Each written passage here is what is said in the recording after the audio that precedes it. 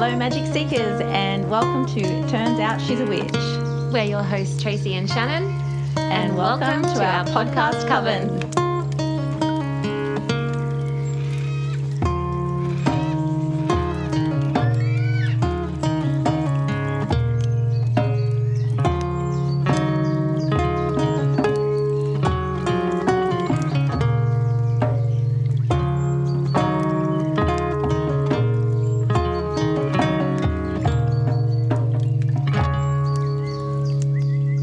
Hello to our beautiful, magical podcast coven. I'm so excited to be back with you this week, and joining me today is our beautiful resident psychic medium, Tracy. Hi. And we have another very special and fabulous guest in store for you all today, all the way from Chicago, thanks to Zoom. So today's guest is a professional astrology and tarot reader and has been practicing modern witchcraft for over 20 years.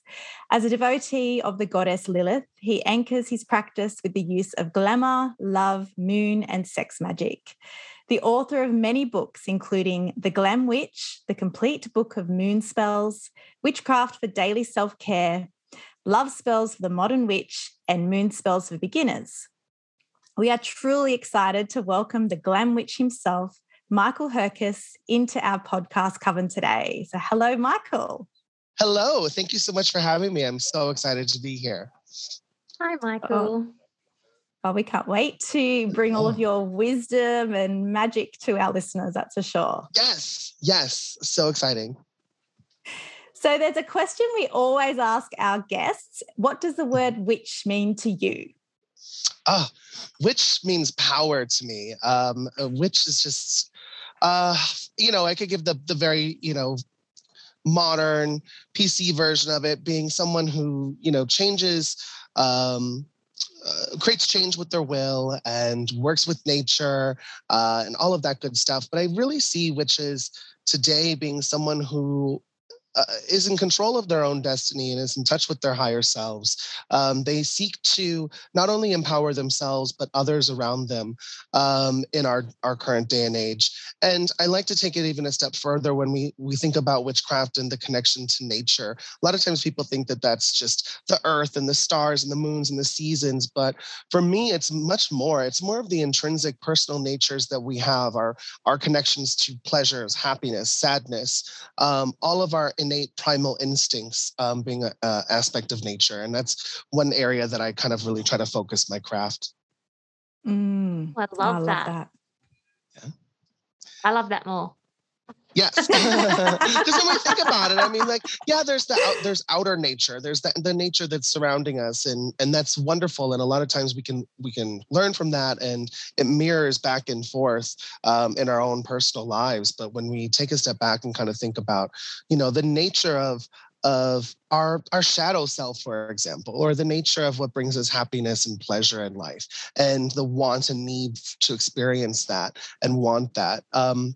That to me is really what I like to tap more into. And maybe some of it comes from the fact that I've kind of grown up always, in the outskirts of a major metropolis city in the US, and I wasn't always connected to a more rural environment with forests and we have all of that in the city. But I think part of being tapped into that kind of like more urban, concrete jungle environment, you try to connect with nature in different ways. And one of the ones that I have has been, taking it in more personal to my personal nature. Well, we are nature, essentially, aren't we? We are. As human beings, yes. We forget that. We are, yeah, we are. We're biodegradable. We're substance. We are.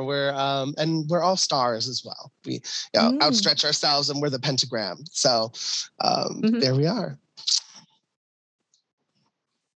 So your debut book was The Glam Witch, and It's a mouthful because it is a magical manifesto of empowerment with the great Lilithian arcane mysteries. So, Michael, with that mouthful being said, what is a glam witch? Explain it for us. Well, the Glam Witch is me. I am the Glam Witch. Well, no, it's I guess I'll give a little bit more of a backstory behind that. So when I first started I've been practicing witchcraft for 20 years at this point. Came into it at a very early age and have been a solitary ever since. And it wasn't until around 2017 that I really wanted to get out of my comfort zone. And there was this magical festival happening in New Orleans here in the US called Hex Fest. And Fiona was going to be there, Fiona Horn, a friend of the show, a personal friend of mine too. And I wanted to reconnect with her. So I was like, oh, let me get a ticket. Let me go to this big, magical festival. And I've never really done that before. I've always kind of steered clear of those types of settings. And I went and I was just so truly inspired by everybody that was doing things in the world. And I felt as though I had reached the point in my craft where I wanted to start to give back and start to be a teacher and put myself out there, and especially talk a little bit more about Lilith, because she's been a very strong anchor in everything that I do from a witchcraft perspective. And there's not a lot of, at least once upon a time ago, and even still today, it's kind of hard to find really magical texts on her that aren't just kind of dark magic or very slanderous in some kind of a way. So I wrote an article for Witch Way magazine, and it was the first one that ever got published was about Lilith, and it got wonderful feedback. And so that inspired the idea for a book and a concept and everything. And while I was in New Orleans, I met up with some people, and we went to a bar after the festival, and someone was just like, wow, you are a glam witch. You need to start teaching people all about your glamour. And I was like, ooh, I like that. Because glamour's always kind of, I am going to take that, because glamour has always been something that's kind of surrounded me. I grew up to the glamorization of witches in Hollywood during the 90s with all of the Hollywood shows and movies. I, have always loved like fashion photography, Barbie dolls, anything that was glitz and glamoury. And right out of high school, I started working at this very a famous photography studio called Glamour Shots here in the US. And I was a lead photographer there and helped people get comfortable with themselves. Oh, you do? Okay, perfect. Cool. So you're familiar with Glamour Shots. So I was like, okay, well, that works. And so in writing the article and trying to like revamp my social media and everything, I was like, oh my gosh, what handle am I going to use? And the Glam Witch was the one that worked, and it kind of stuck. And then when it came to writing this book, I wanted to write a book on glamour magic, but I kept on hearing Lilith chirping in the background, like, nope, it's got to be about me. So I was like, let me figure out a way to like really infuse it. And the best way to do that would be to tell my story and document how I personally practice. And so when I was trying to figure out the title, the Glam Witch just sounded like it worked. It felt like it worked, and it was my way of coming into the fold as a teacher in the witchcraft community and putting myself out there. And I also, as far as my day job goes, I work for a law firm, and I do research on new clients that come in. So I'm constantly looking at companies that form with acronyms. So I got really good at like trying to break down acronyms. I love acronyms at this point. And so when I was looking at GLAM, I was like, what can I make that into an acronym for?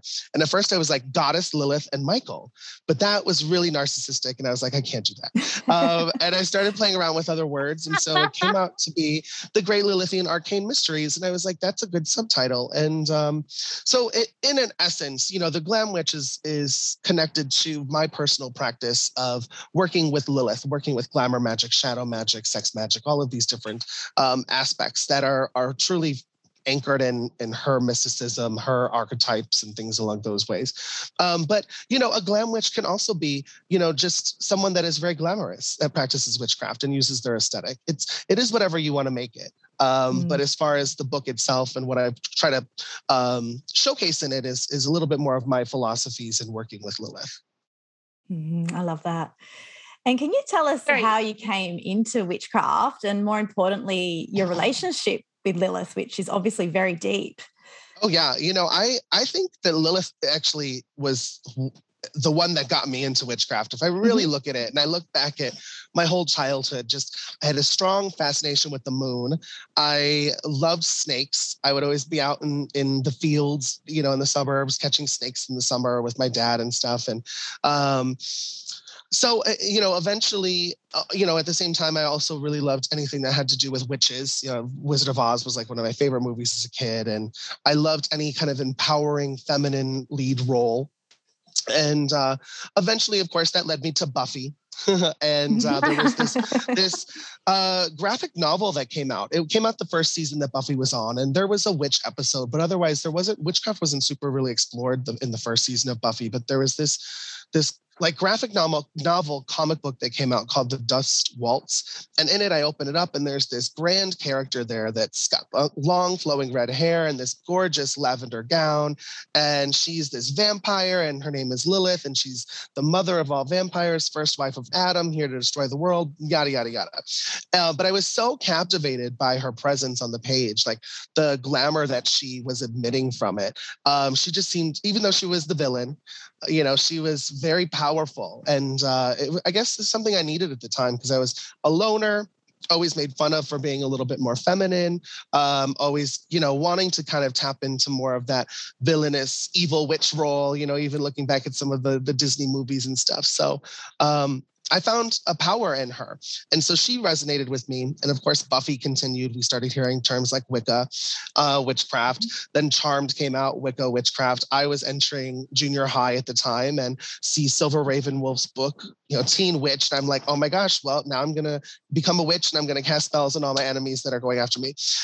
Read the book, realized that's not how it really works, but became even more... I know, right? I got really fascinated with just kind of what the spirituality was. I loved the fact that there was a goddess. I loved that all acts of love and pleasure were seen as rituals to her.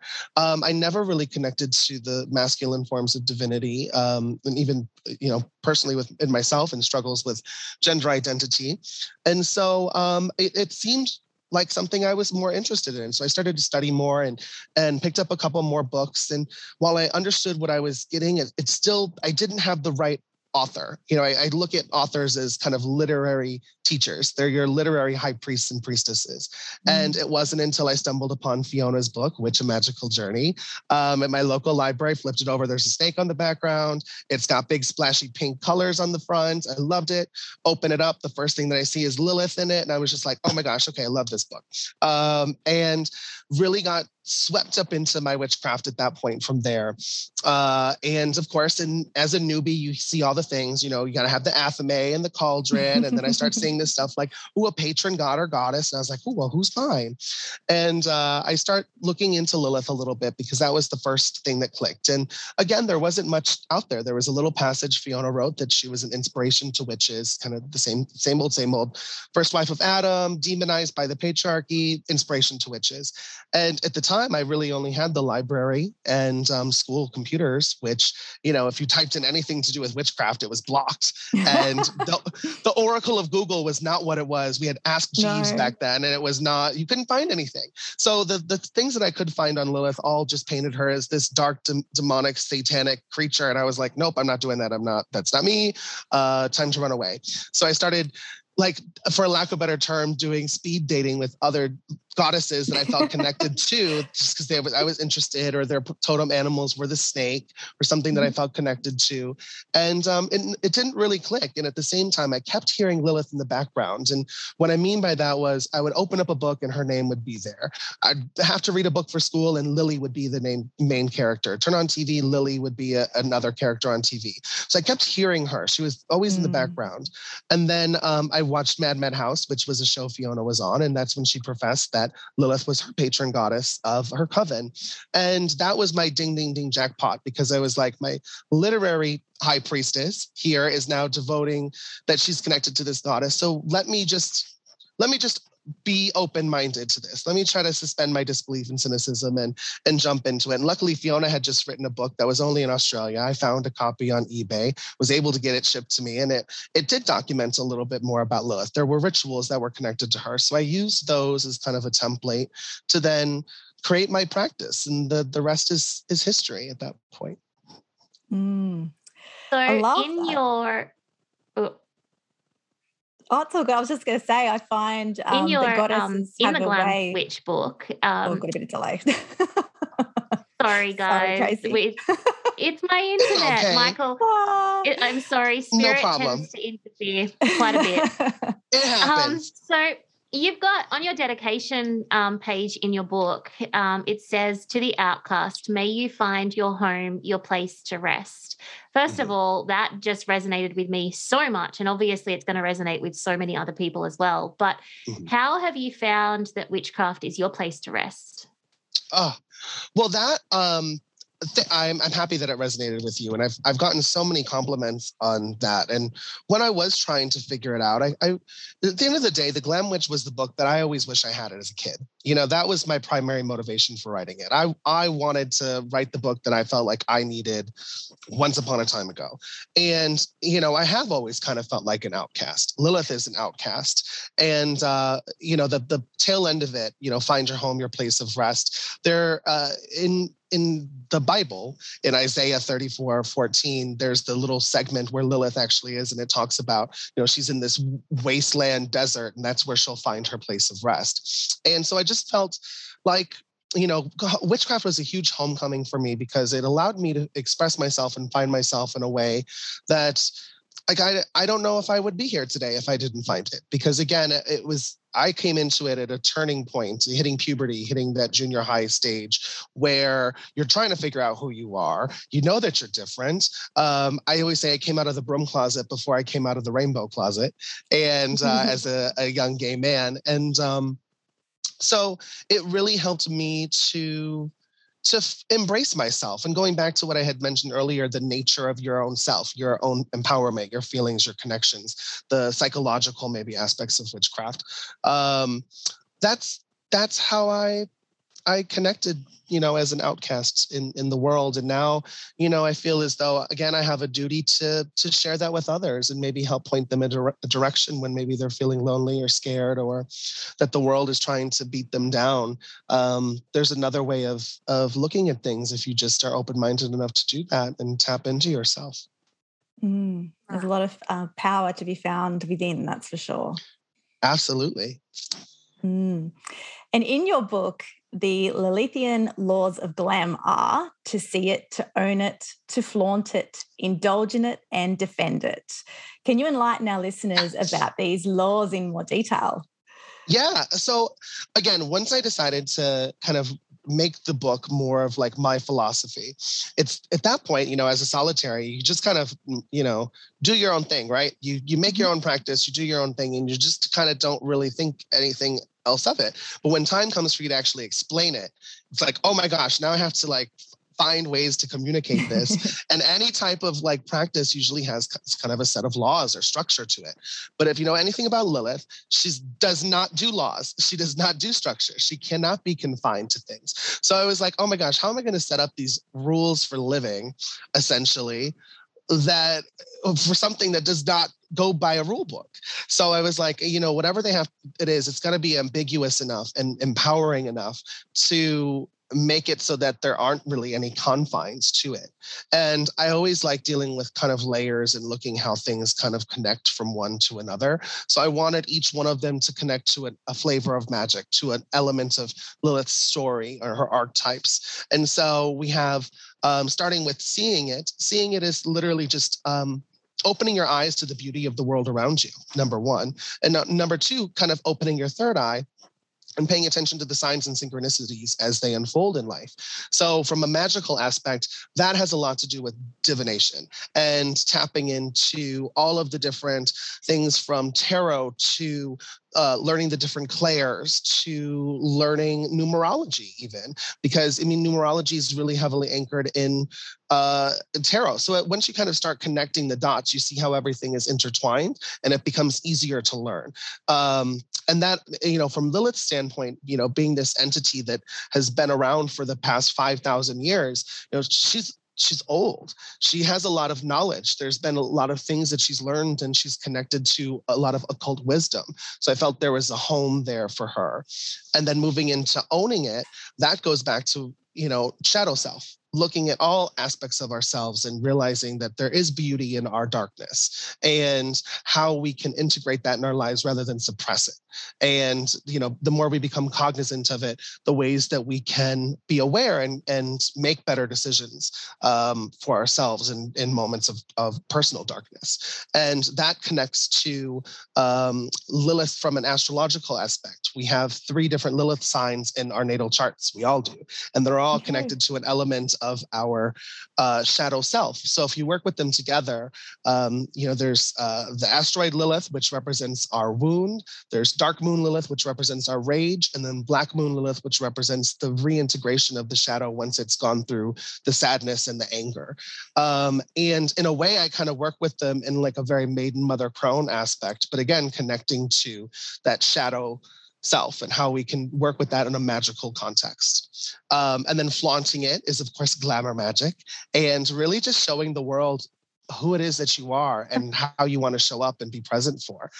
Creating an illusion with an A rather than an I, because illusion, when it's spelled with an I, is more of a camouflage of deceit, whereas illusion, ALL, is more of a concealed reference to something that already exists. It's kind of like Halloween or cosplay. When we put on a role or a character, we're taking something that we know already exists somewhere else, but we're kind of using it in our own kind of context. So using That's aesthetic, so cool. Using baths and crystals and different things like that, even dolls as puppets and things to connect with our outward visual appearance. When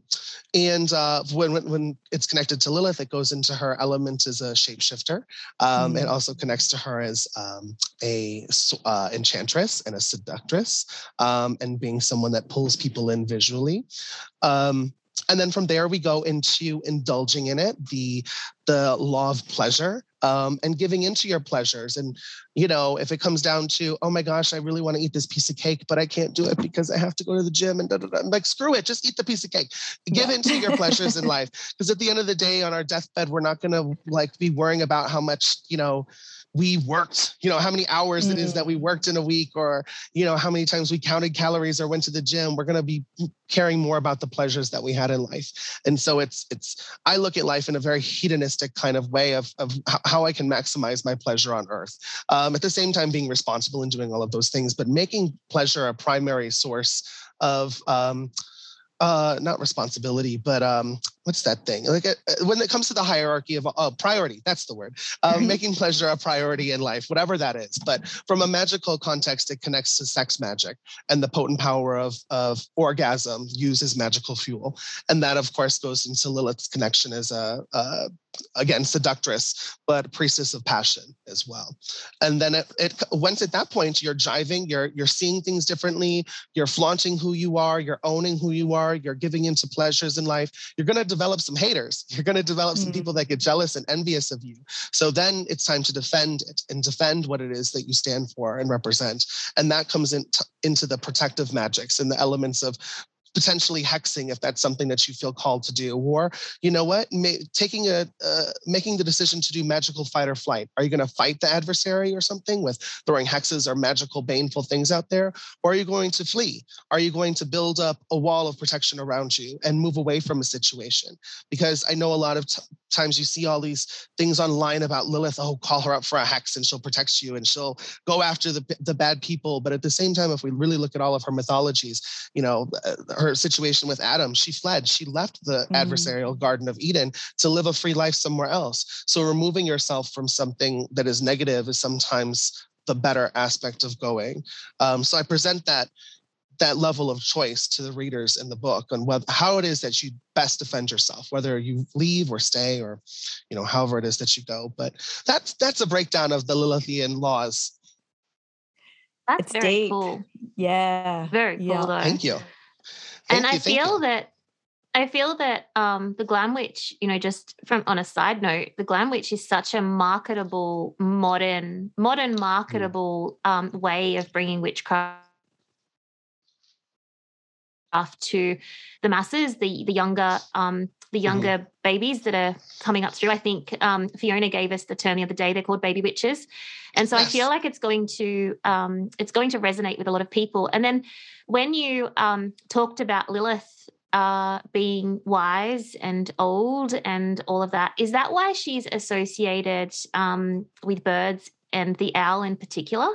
And why is she associated with the snake as well? So Well, if we look at owls and we look at snakes together, both are really representative of wisdom. So there is a little bit of that in there. From a like more historian standpoint, I mean, the birds and snakes together have been, familiars, animals, goddess, connected to the goddess in multiple cultures throughout time. And I think a lot of it comes from the older story of her in with Gilgamesh, if you're familiar with that. She basically, Inanna found a halupu tree, which is essentially a white willow on the banks of a river. And she brought it back to her garden, which is essentially like later on turns into like the Garden of Eden. So we have that tree there that she brought. And she comes outside one day and she sees that there's a serpent at the base of it, a big bird in the top, and Lilith has made her home in the center. And if we really look at that picture of what that paints, it's a world tree. Serpents are like the roots. They go down into the underworld and birds can fly into the heavens. So as above, so below. And then you have Lilith there in the center as the guardian of the two worlds. That's where I kind of see that connection being. But there's also that famous plaque that is associated with Lilith, the Burney relief that's in the British Museum, which has been tossed around as a lot of different goddesses. It's that straightforward, nude goddess holding a ring and rod in each hand. She's winged with a crown, bird feet, two owls next to her, and she's standing on top of two lions. And there's been speculation on who exactly that is, if it's Inanna, Ishtar, Lilith, or Ereshkigal. Currently, the museum sees it as an image of Inanna or Ishtar. But in all honesty, it's probably a completely different deity that we've forgotten about over time. But it got connected to Lilith in the 30s because of that Gilgamesh story, because there was the clawed feet and the wings, and she flew from the trees, and there were the owls there, and they were in the tree as well. So that's one of the ideas. The other idea is kind of also with her being a priestess to Inanna and Ishtar during that time, the very big sex temples that were there. Her main role as the high priestess was to go out into the streets and bring others into the temple to explore the sacred art of sexuality. And the one idea is that the birds, the owls, they were nocturnal. So it represented a level of potential prostitution, because once the sun went down, the owls came out, so to speak. So that was one of the reasons why she potentially was linked in with the owl as well. But the snake, kind of similar situation. I mean, in both aspects too, the owl and the snake have been considered evil by many cultures. Just as many times as it's been considered something positive, they've been considered horrific, abominable creatures in many others. And Lilith is the mother of the outcasts and the abandoned, individuals and animals in the world. And so, of course, the snake and owl gets wrapped up into that. But serpents as well, they represent Kundalini energy, the sexuality that's there. There's stories of Lilith being transforming into the serpent that went back to the Garden of Eden to tempt Eve. So the serpent is there, and a lot of the mythology is connected to Lilith as well. You're so wise when it comes to Lilith. You're like it's 20 years of research. I mean, and I joke about it a lot. I joke about it a lot. My history chapter on Lilith was one of the hardest things in the world that I ever had to write, because I was trying to fill in it with so much information. It ended up being 30 pages, but it was originally like 60 or 75. I mean, it could very well, there are books that really talk about her history, but my editor at the time was just like, you need to redo this because it sounds like a high school research paper. And the rest of the book has so much personality, but this chapter sounds horrible. And I went to try to revise it like 5 times. And she's like, Michael, I need you to get drunk, like really, really, really, really drunk. And I need you to record yourself retelling the story of Lilith. Like tell that chapter, but as a drunk person. It's like that show Drunk History. We had just watched it together. So she was like, you need to do a drunk history of Lilith. And so I kind of did that to break out of my like very structured, this is how I'm talking about history chapter, and made it a little bit more fun and entertaining for people. But who knows, maybe down the line I'll actually make one that's really, a whole 200-page book on her history, because a lot of people have loved that chapter and want more information. I loved in that chapter 2 how your picture with that statue you were just talking about. Oh, yeah. And how was that? Yeah. Oh my gosh, I had a really lovely experience.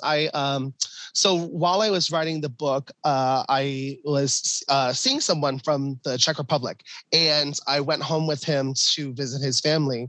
And I knew going over into Europe, I was like, I have to make a stop to see this statue. I mean, one of the layovers is in London, so let me make sure it's the closest one to this museum. So I ended up staying about 11 hours in London, and keep in mind, like 3 hours of that is in customs.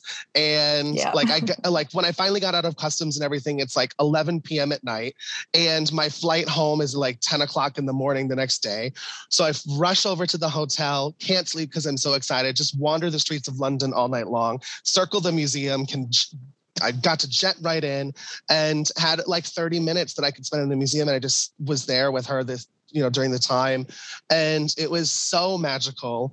I can't even tell you like how exciting it was. I was like shaking, and it was just so lovely. And looking into the eyes of that statue, I mean, regardless of who that statue was meant to be at a time, it is in essence a visual representation of Lilith today. She wears it. And I'm a firm believer in looking at like when the collective conscious of multiple groups and things start putting energy into something, that creates an energy field. And so when the world started seeing that more as an image to Lilith, it became an image of her. So even though it's very controversial and a lot of, people want to argue about it, that it's not Lilith and yada, yada, yada, I really wanted to make that like one of the main symbols on the cover of the book too, because it's always going to be a representation of her that I hold to my heart and into my practice. I see Lilith there. So, but yes, it was really cool. And I was like, oh my gosh, I just had this experience. This has to go in the book. So, and I did it too because I was like legally, I wanted to take my own picture of the plaque, so I could legally put it in the book. So it worked out really, really good. And I also love in your book how you explain the Lilithian pentacle and how each point doesn't just connect you to an element, but a particular form of magic within that Lilithian law. So can you explain to our listeners how that works? Okay, so I deeply love like the pentagram and the pentacle. Like they, to me, I just love them. And I know a lot of people from like my generation of witchcraft have all fallen in love with the triquetra because of Charmed, and it was the symbol, for the awakening of so many. But I love the pentagram and everything that it represents. And when I was developing the different laws for Lilith, I was like, oh well, there's 5 here. There's 5 points of the pentagram. How can I make this a thing? And how many times have I seen, like, for example, like Baphomet as standing there as like the main pentagram thing. So I wanted to do a take on that with Lilith and look at what could each one of the points really represent. So we know that they're connected to different elements of or just the different elements. So I was like, okay, well, what makes sense? So of course you have the owning it is then connected to water, because that, our shadow self would be connected more to our emotional aspect of life. That's water. And then you have for the element of fire, indulging in it, passion, sensuality, that creative warmth that's conjured from there. Glamour, because it's visual and it's material, that would be earth. Connecting to flaunting it, what's actually physically here in front of you. Defending it then would be air, because I looked at that more as like the swords from the tarot spread and how it's connected to air.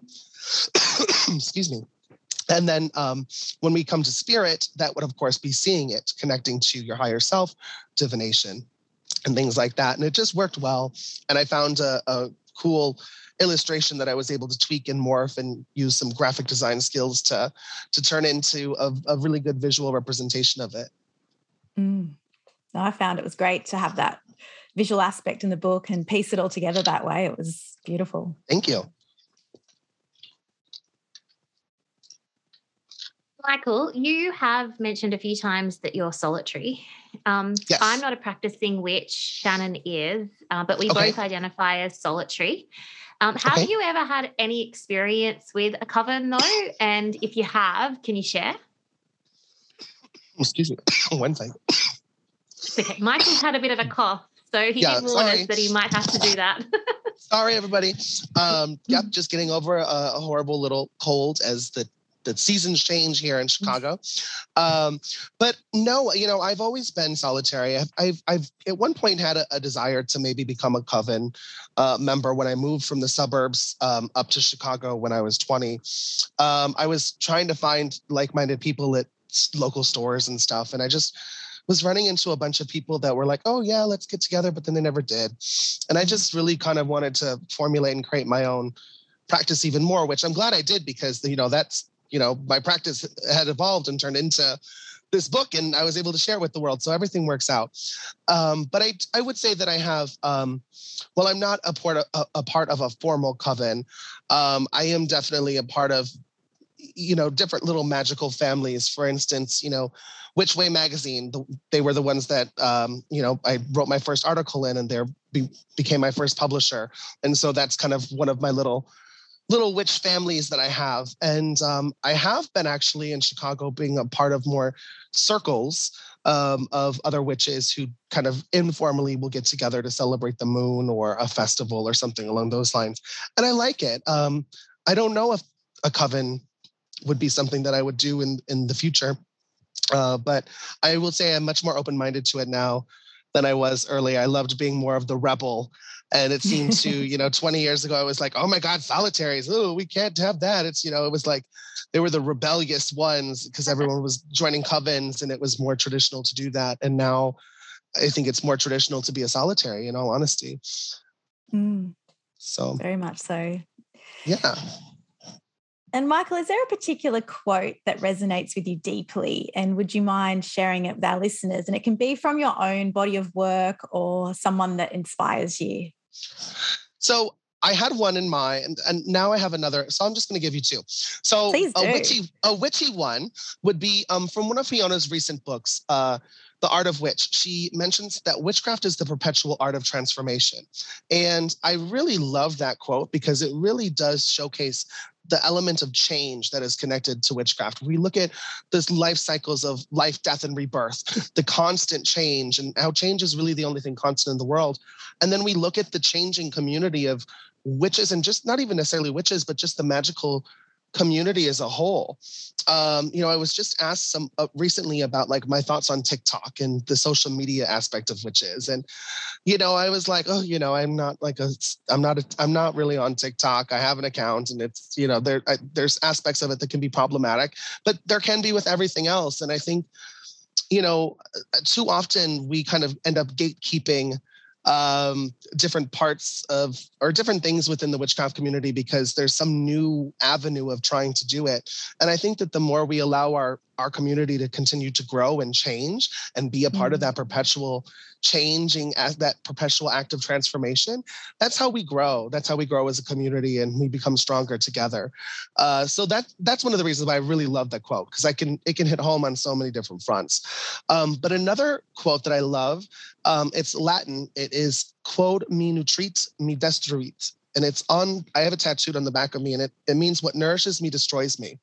And I actually have it tattooed under the Hebrew letters for Lilith and then wings to represent her. Because I thought that was, at the time, gosh, I had to have been like 18, 19 when I got that. It really hit home to me when it comes to like more of those darker aspects of Lilith, more of that taboo stuff, that sometimes we can be masochistic, and the things that we don't like or that we're so afraid of or fearful of actually in some way kind of gives us some certain pleasures. So, or even just personal vices and things like that. So what nourishes us can destroy us, but then we can be reborn from that and learn and grow and change along the way. Very cool. It's very mind bending, and you do have to think about it.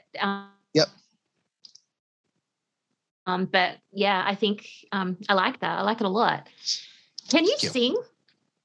Can you sing? I can do many things in the world, but singing is not one of them. But, okay, well, a part of a tradition on the podcast is that we do a divine tool of the week at the end. Okay. And so Shannon will usually do the divine tool, but I have to sing divine tool of the week or or say it in a different accent at Shannon's choice. So do you want to have an accent that you have to say it's Divine Tool of the Week time, or do you want to sing it? It's up to you. Accent or sing? Oh my God. I will try the accent. Okay, Shannon, pick an accent. Oh gosh, maybe Australian. Give Australian a crack. Yes. So you have to say. Oh gosh, this is going to be horrible. Divine Tool of the Week. Divine Tool of the Week time. Divine Tool of the Week time. That was rather British, but was a good go. Oh well. It's very British. Sorry. I love it. And do you have a divine tool that you've been working with most recently that you'd like to share with us, or one of your favorites? Oh my gosh. So when it comes to a traditional tool aspect, I love Athames. I love working with my Athame. It's one of my most powerful tools. But I will say that, I'm as the glam witch, one of my biggest tools right now is a caftan. So ooh. I work a lot when it comes to glamour, of course, with outfits and different things along those lines, putting the magic of whatever it is that I'm trying to work in the world in a whole look. But in the last year or so, the caftan has kind of become my signature outfit piece. And it's just, to me, something that's so magical. It's flowy and it's very witchy. It's what I'm always wearing, and I'm always enchanting and charging from a magical standpoint. So your clothing, specifically a caftan, that would be my tool. That's awesome. And do you have a particular caftan that was left of center, but I would expect nothing less. I actually just got one that's supposed to be arriving tomorrow, because I have so this Saturday nights, I am a tarot reader at a local beauty bar. It's a salon during the day, and then a evening speakeasy lounge in the evening. And one of the owners is turning 54, so they're doing a Studio 54 party. And my wig that I'm wearing now is part of the ensemble. But I got a rose gold sequins caftan, and they're like those big pieces of sequins. And I love working with sequins from a magical standpoint in outfits, because it glitters, right? So it not only like does it attract things to you, but because it's essentially little mirrors on you, it repels too. So when I wear something that's more metallic or something along those lines, I see it as kind of a witch armor, because it really pushes out the negative vibes while also bringing in really cool positive stuff. It's like a fashionable version of pyrite. Does the same thing. It's luck, but it's protective at the same time. And so I think that's going to definitely be one of my favorite caftans that I wear. But I have so many of them, and it's hard to choose which ones I like the best. I am never going to look at a sequin the same way again. I love that. I know, aren't you? You're never going to. I love it. And I wonder if I could pull off wearing like a sequined something to, go do my groceries, the local shops. The cape. Oh, you can. Yeah, a cape, a sequin cape. A sequin cape, or even a sequin scarf or something, it doesn't have to necessarily be a huge, crazy component of your outfit. I'd say that to a lot of people, where it's like, well, I'm a witch, I only wear black, so how can I use color magic? And I'm like, it could just be your underwear, or it could be, just a belt, your shoes, lipstick, any of that kind of stuff. So anything that shimmers, jewelry, like metal jewelry is a really good way to do it too. So yeah. I once had a T-shirt that said "fuck off" on the front, but it was in sequins, so the letters were spelled out in sequins. I need to start making more of those. No, that's perfect, because it really did attract attention, but then pushed, negativity outward. That's great. I loved it. Love it. So, Michael, do you have anything brewing you would love to share with our podcast coven? And how can everyone find your wonderful work? Oh my gosh, I have so much brewing, but I can't really share that much of it. I just turned in my 6th book. So it's in with the editors. It'll be coming out in April. I can't really talk about specifically what it is yet.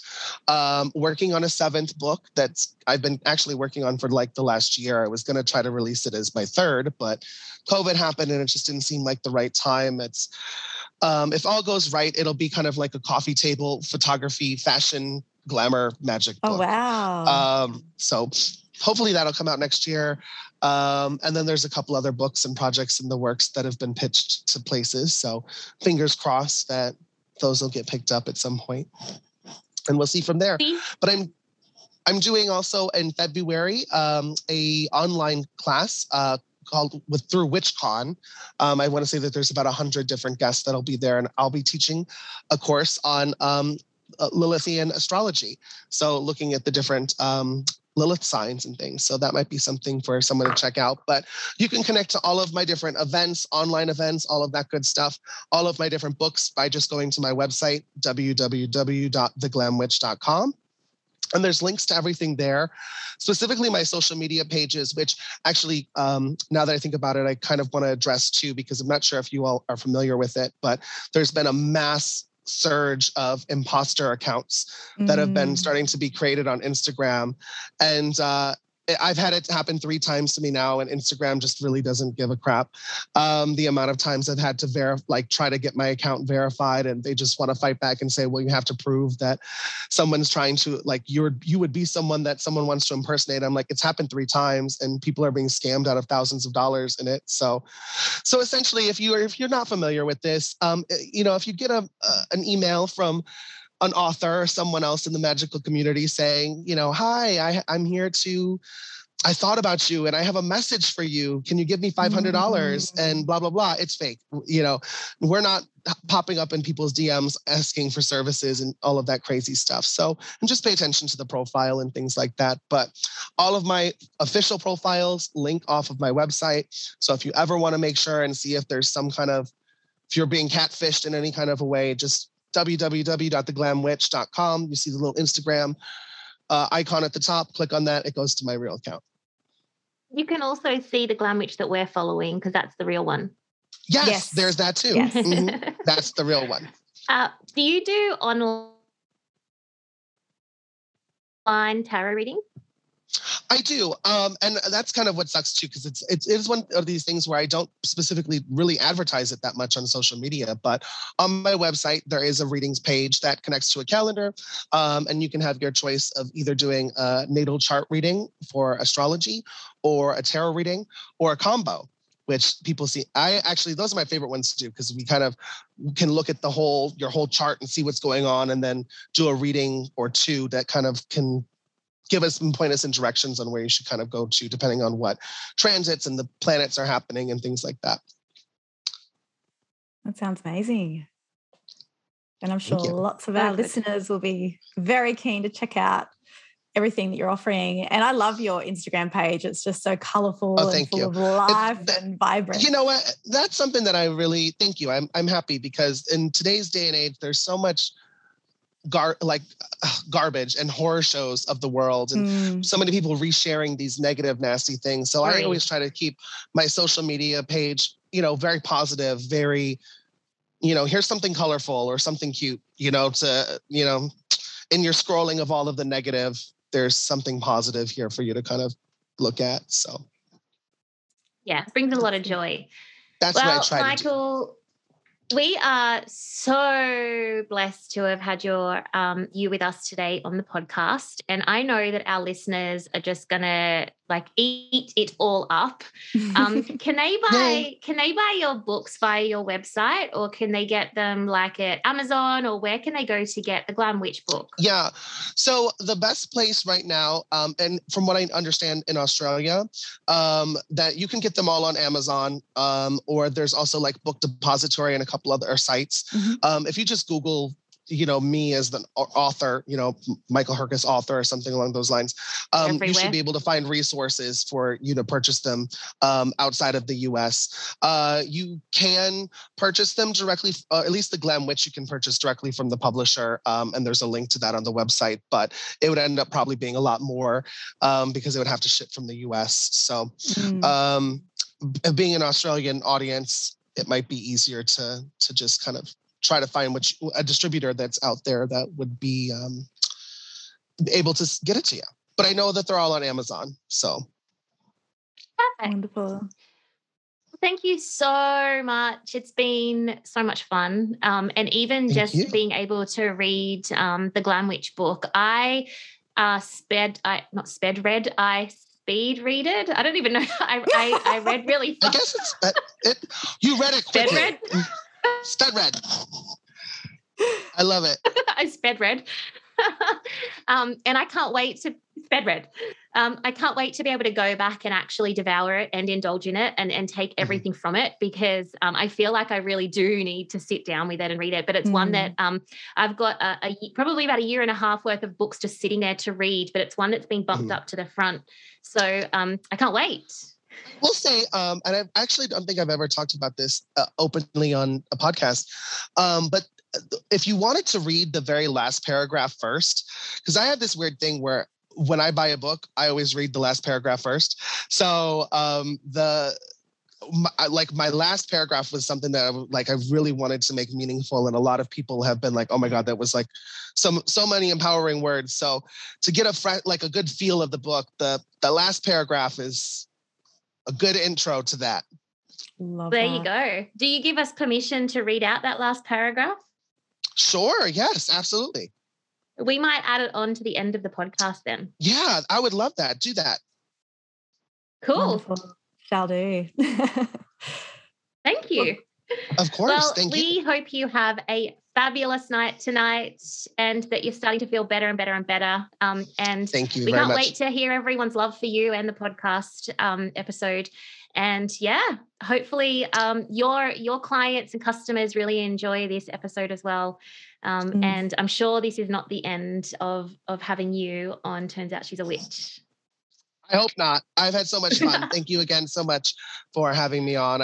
It's a big honor. Thank you from all the way across the other side of the world. We're going to close out this episode of Turns Out She's a Witch, reading the very last paragraph from Michael's book, The Glam Witch.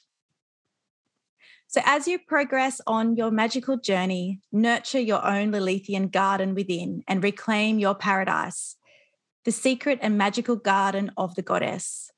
Reclaim your Eden in the eyes of Lilith, she who was first, the red goddess of passion, desire, love, and personal power. Consume her fruit, devouring her knowledge to awaken the power within. Break the chains that surround you. Sprout your wings and fly high. Welcome the wilderness within and find yourself. Attract awe. Know, dare, and will. Silence your mind and let your glamour do the speaking. Go forth on your path, whatever it may be. Breathe calmly, believe in yourself, and receive infinite possibilities from the universe. Carpe noctem, seize the night. Survive and thrive in your surroundings with inner vision. Love yourself and attract the life you want.